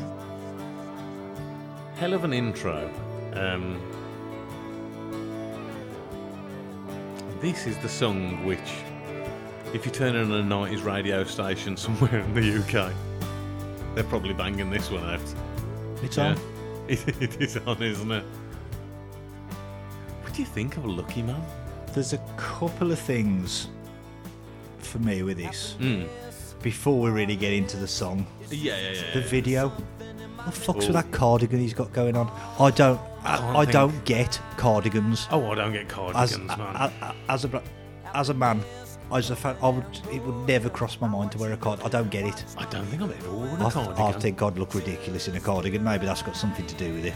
Yeah, I don't think I've ever worn one. No, I don't understand that at all. It's just like it was kind of a bit of a style icon maybe for a brief period, Ashcroft, and he rocks up in a cardigan. At that point I'm like, no, you've got the effortless cool of the video for Bittersweet Symphony, and he rocks up in a cardigan. That's a yin and yang to me. That's a disconnect. So I don't get that. And connotations as well.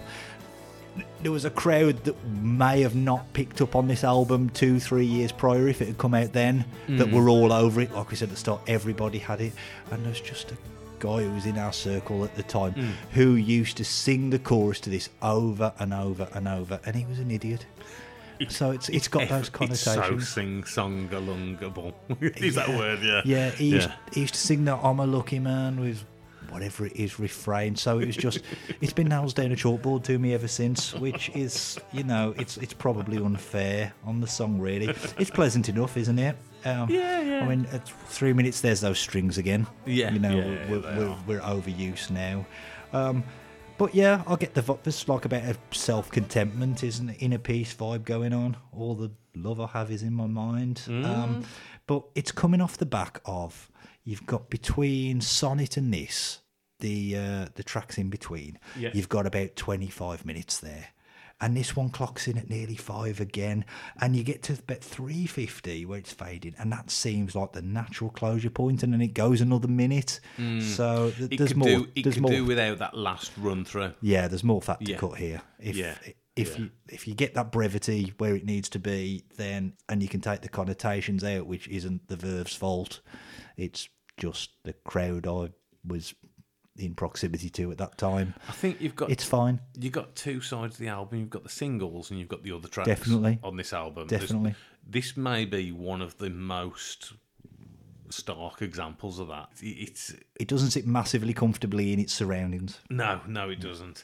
In a 2018 interview, Ashcroft said, and man, he said he hasn't written his definitive song yet, but this one sure comes close.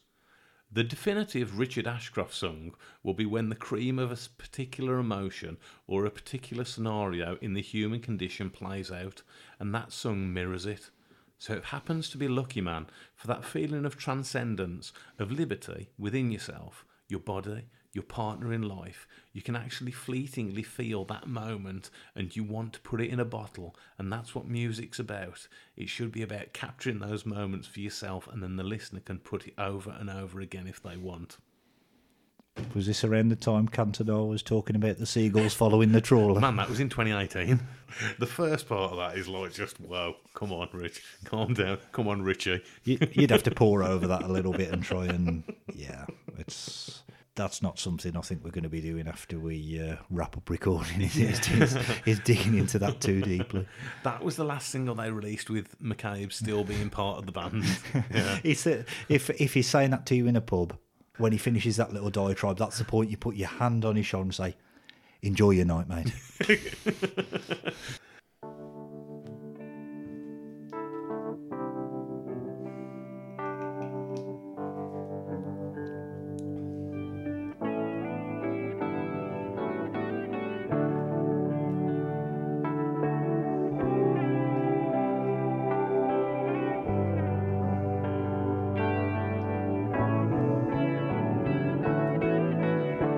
One day maybe we will dance again under fiery skies.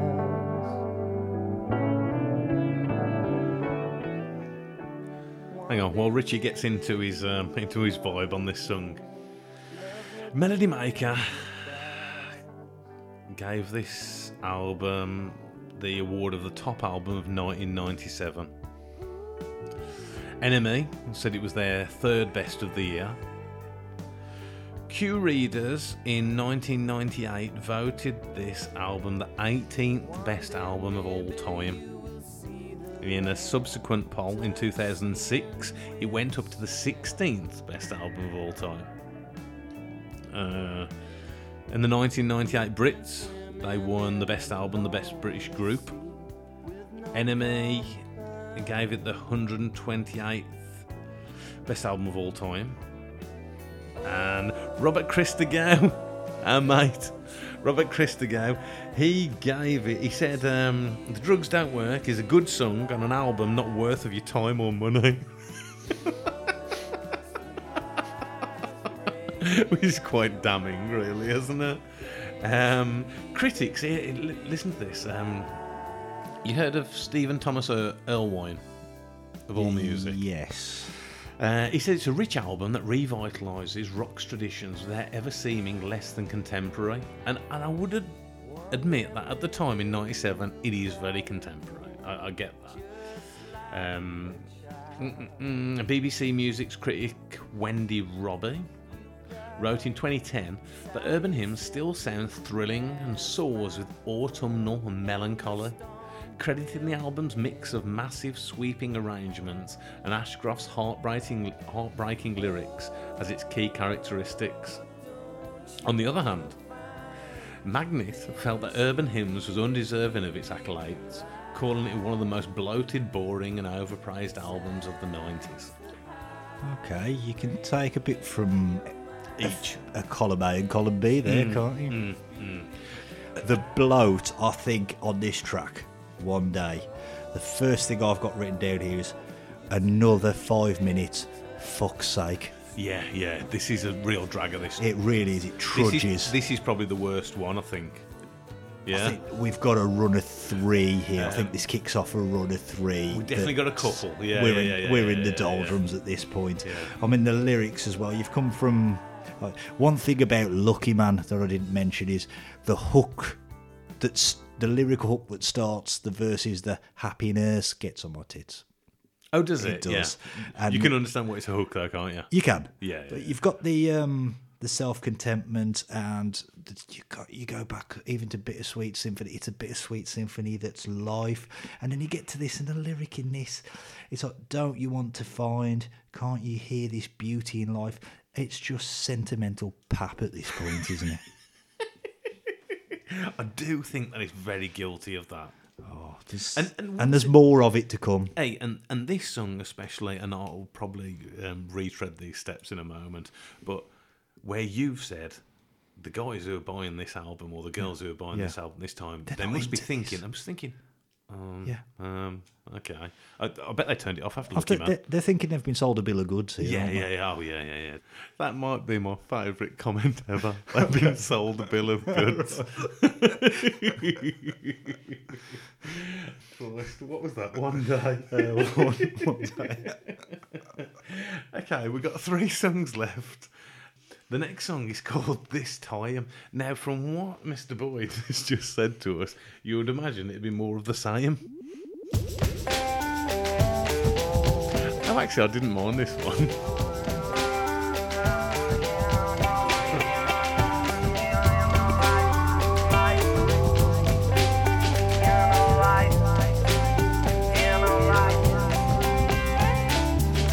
Looking back on my life, you know that all I see are things I could have changed. I should have done. Where did the good times go? Good times so hard to hold. This time I'm gonna find.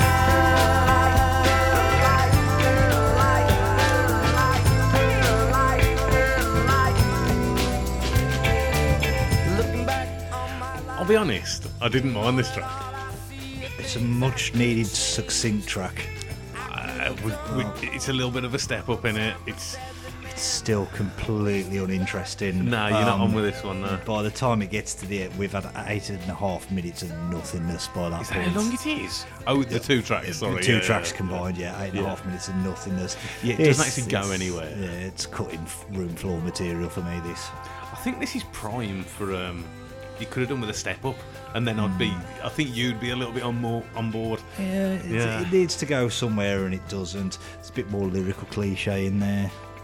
Again, that melancholy, that ambient kind of thing, they're going for that. I mean, definitely in '97, I can't imagine many stoners sitting around listening to this album in No, '97. they've got their other jams, haven't they? Yeah.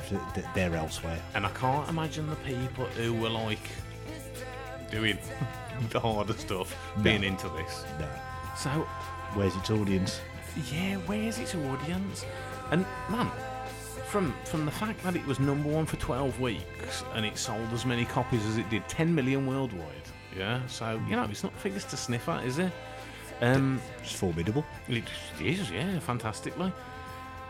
It's just one of them, curios of What, you? I was going to say, who was buying this album? Yeah. Yeah, it's weird, isn't it? Yeah, well, yeah, I did, and I don't remember this at all. I don't remember the preceding track at all.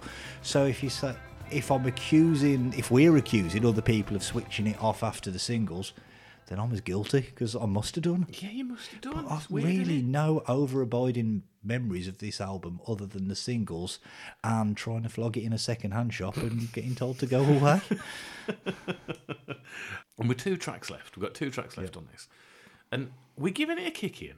But I do think there's something there.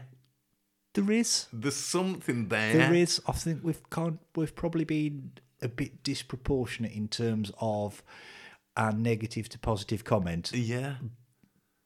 compared to our overall actual opinion of it. Yeah, because I do actually think that there's not even something. I think there's a lot there, but it's It severely lacks focus. It does. That's quite true.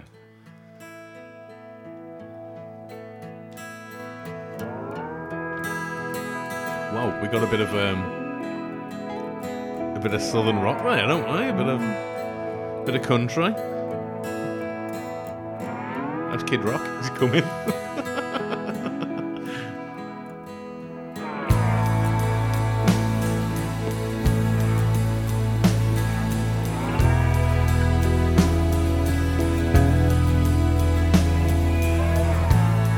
I'll tell you one thing. If there's any Verve fans who have tuned in for this episode, then I do apologise. I do apologise because it does sound like we're just bending them over and giving them a right kick up the arse to it. And I've got to say, I'll repeat it again, I do think Ashcroft would eat himself if it was chocolate. Yeah, he would absolutely chow down on himself. I don't know, the rest of the guys, because they were just like the guys in the background. I think it was like Louis Sleeper, you know what I mean? McCabe, I was reading, he seems to have collaborated with some serious people. Oh, really? Since the Verve. Yeah. Yeah, I should have made a note of who, because I forget. No, he has. He's yeah, I saw that as well. I should have written that down as well, really. Velvet Morning, and looking on the sites where fans have, rated this album and stuff, this gets a big following as well. Does it? It might have been an okay closer, because you and I like a downbeat sort of gentle closer. It might have been okay as that if it followed something a bit more dynamic. Again, let's go. It's the lyrics for me. It's just, you're coming from like One Day, the beauty in life, which follows Lucky Man. Then you've got a bit of that cliche in this time. Then in this, you get the bit where it kicks in. I'm trying to tell you about my life, and I've written down at that point, I'll give it a rest, lads.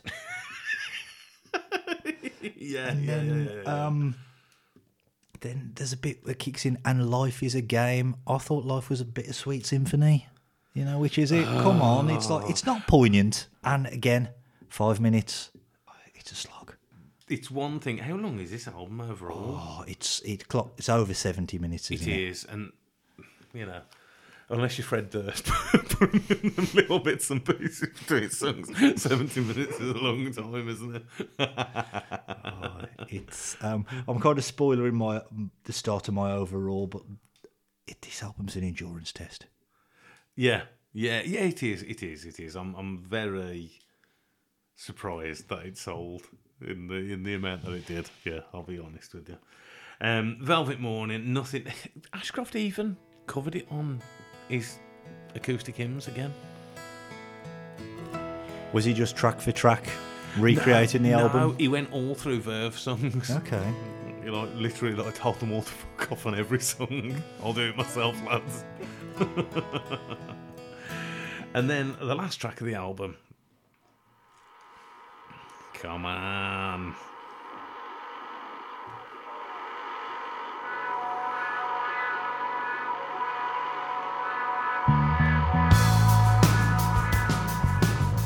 I'll be honest, we head back into a bit of what they were doing with Rolling People.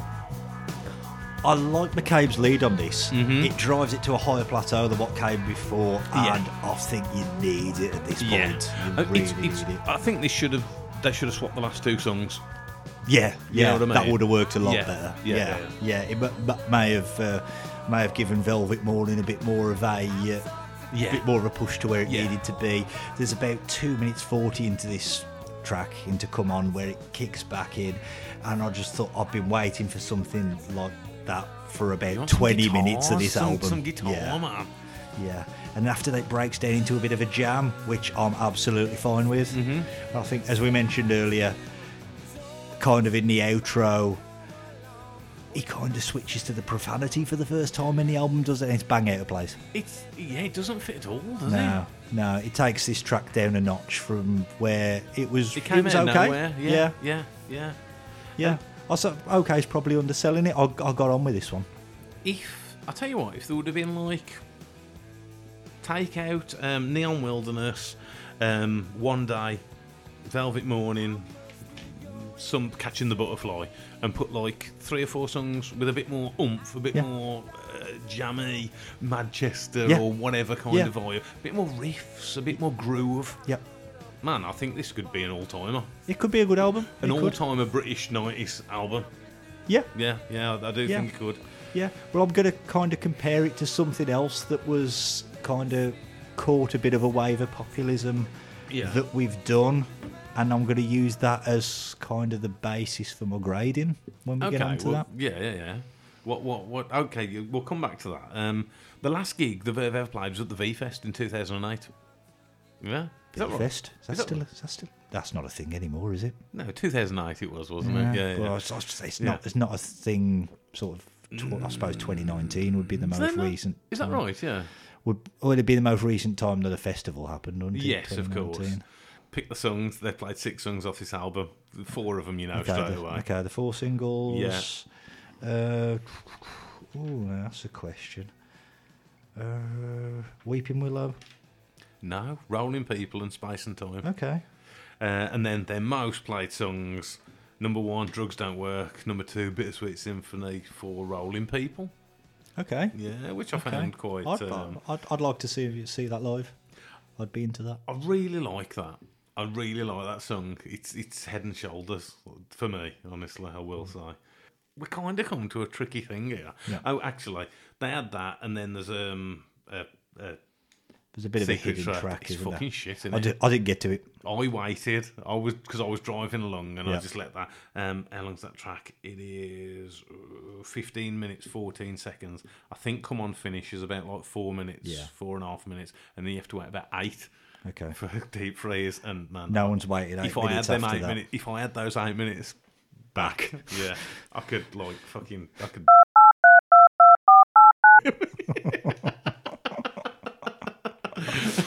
Oh dear. Oh yeah, it was. I was thinking, when's it coming? And then it came, and it's nothing, honestly. No, I won't seek it out. No. Right. So now, I mean, it feels like we've given that album, as we've said all the way through, a bit of a shoe-in. Yeah. But I don't think it's actually that shit. Well, I think we're smack level on 2 of our top 3 tracks, aren't we? In Rolling People and Weeping Willow. What, best songs? Yeah. 2 of my top 3, definitely. Rolling People, Weeping Willow. I think you've got to go some to deny the drugs don't work. I'm showing you Full House. Yeah. We're in sync. Is that right? Yeah, and I'd put Sonnet's Knocking on the Door as well. Sonnet's a good song. Yeah. Sonnet's good. Bittersweet Symphony is a good song. It's not a great song. Yeah. Yeah. Well, we've done it to death, haven't we, in the course of this Lucky this Man episode. is a good song. It's not a shit song. It's no one's idea. Space and Time. Space and Time is a good song. Yeah. Yeah. Come On. Come On's can get all on right. with. Yeah. Come On's all right. Take that last bit of out of placeness out of it, and it's fine. You're higher on this time than I am.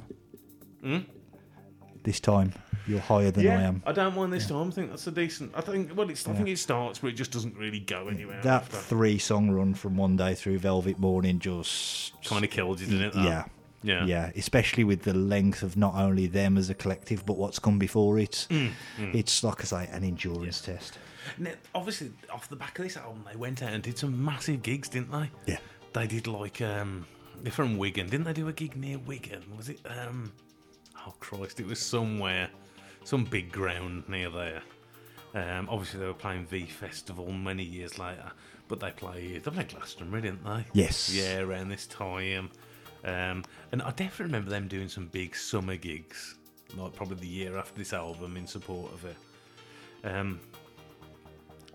I just don't get the verve. This is the thing. I'm just a bit off. I don't get it. Yeah. But That kind of came from obscurity, yeah. riding the crest of a wave that their kind of contemporaries had created, Yeah. became massive and really disappeared just as quickly in terms of new material and following it up. It never really happened. They're a real oddity. I take it you never bought anything by Ashcroft or the Verve after this. No. You never. You're aware of the big singles after that. Not really. What's that song that they do? Because I said to you, didn't they? The last but one track is always Bittersweet Symphony. Yeah. Did they finish with History? No, they did this one. The Teletubby song. Okay. New Teletubbies are really good. You are. New There's Teletubbies. new Teletubbies. They're really good.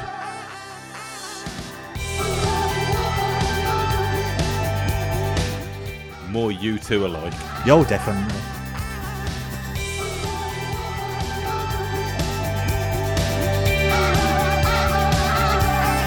Willows feed in modern times. Walk on souls that are made in China. You've heard that song, haven't you? I don't think I have. Hang on. If I can get to the chorus. Can you do this on Apple Music? Oh. Is noise, love is pain, love is these blues I'm singing again. Love is noise, love is pain, love is these blues I'm singing again,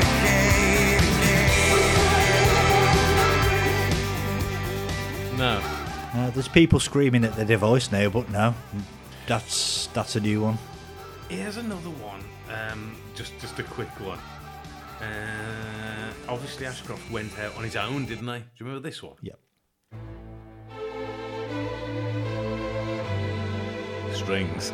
Strings, bro. Yeah, he's milking that cow for all it's worth.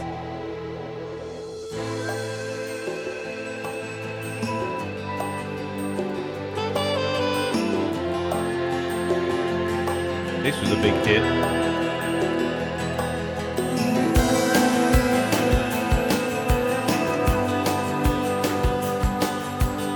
Are we talking about 2000 here? I spend the night, yeah, looking for my insides in a hotel room. Bang on. Yeah, I remember a guy in a pub raving about this. I don't remember checking it out off the back of that. I don't know what to say about it. Oh, got it now. Yes, I've heard this before. Yeah, Yep. yeah. Yep. That's it. As soon as the title kicked in, yeah, that was. There were the member berries. What are you gonna give the Verve's Urban Hymns as a Right. grade? What I used as my barometer for this in giving it a grade was Hot Fuss, Okay. which I gave a D- to. You were incredibly harsh on Hot Fuss. I don't think I was.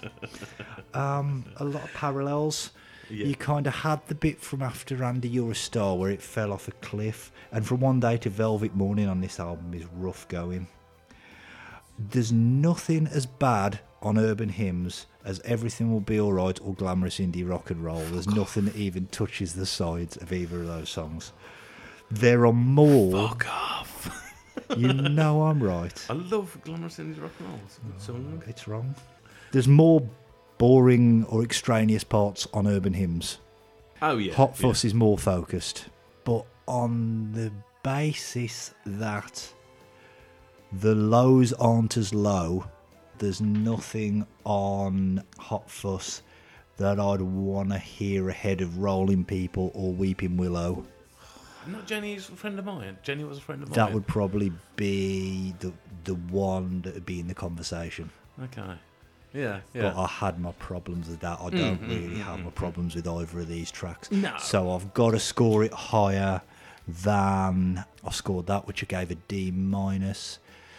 So I'm going to give this maybe a D+. Okay. I'll be honest. I think you've been a bit harsh. Okay. Yeah. Because I'm comparing it to other ratings that I've given out as well. And the one that's always very problematic for me is giving Metallica's Metallica album a C. Yeah. Yeah? Because it's so... I don't know, it's such like a just big album for that kind of music. Yeah. To give it a C kind of just left me open for everything's got to rotate around that, really. Yeah. But... Man, I can't give this less than a C. I think it's good. Yeah? It's goodish. It's just such an endurance test. Yeah. There's so much fat to trim. Yeah. It's got... Compared to, as you say, compared to Hot Fuzz is like a fucking It's in and 40 out. minutes. Yeah. It's like done. Yeah. It's in and out. It doesn't make you This is work like for the half an- highs that are there. This is half an hour longer than that. Yeah. Yeah. This makes you work for the highs. Yeah, it does. All right then. What did you say? D+. D+. Okay, I'll go for a C. Boyd, have you got a song to play us out? Yeah. I've had a look at what else was going on in... Now, I was going to go for one, but I'm not going to go for it because there's been a lot of... You're going to pick a about Portishead this track, album. weren't you? Oh, now I considered it at one point. Yeah. But I'm going to go... I was going to go for something across the pond. My original choice that I'd scribbled down for this was a track off Elliott Smith's album, Either Or. But I'm going to give that a body swerve because I'll go for something a bit more tongue-in-cheek, but it's kind of with the same kind of downbeat vibe. So an artist that hasn't had any chat on the podcast, I'm going to go with a track by Nick Cave and the Bad Seeds. Oh, thank God. What were you thinking? I thought you were going to go for something off the Divine Comedy, honestly. Oh, good God, no. No, let's give that a body swerve. So, The Boatman's Call came out in 1997. So, let's finish with People Ain't No Good. People Ain't No Good, yeah. Yeah. I'm going to have to go for the 2012 remaster, is that all right? It's all good. Set in the mood.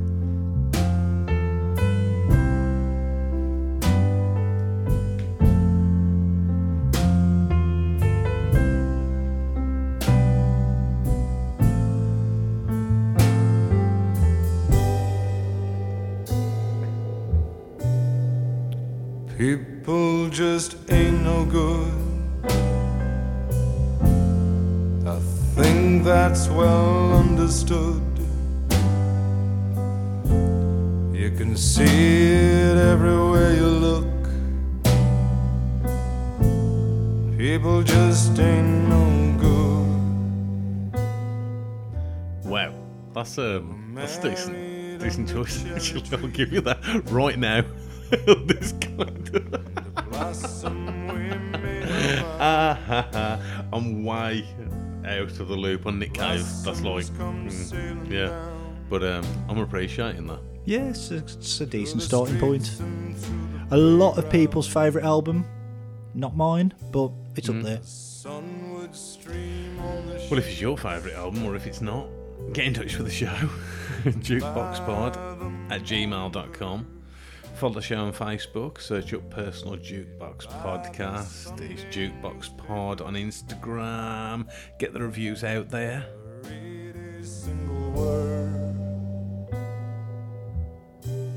Really enjoyed that episode. Honestly, really, I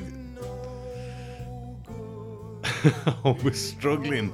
At one point, I was thinking, oh man, how are we going to talk about the Verve for like a decent amount of time? But it worked out well.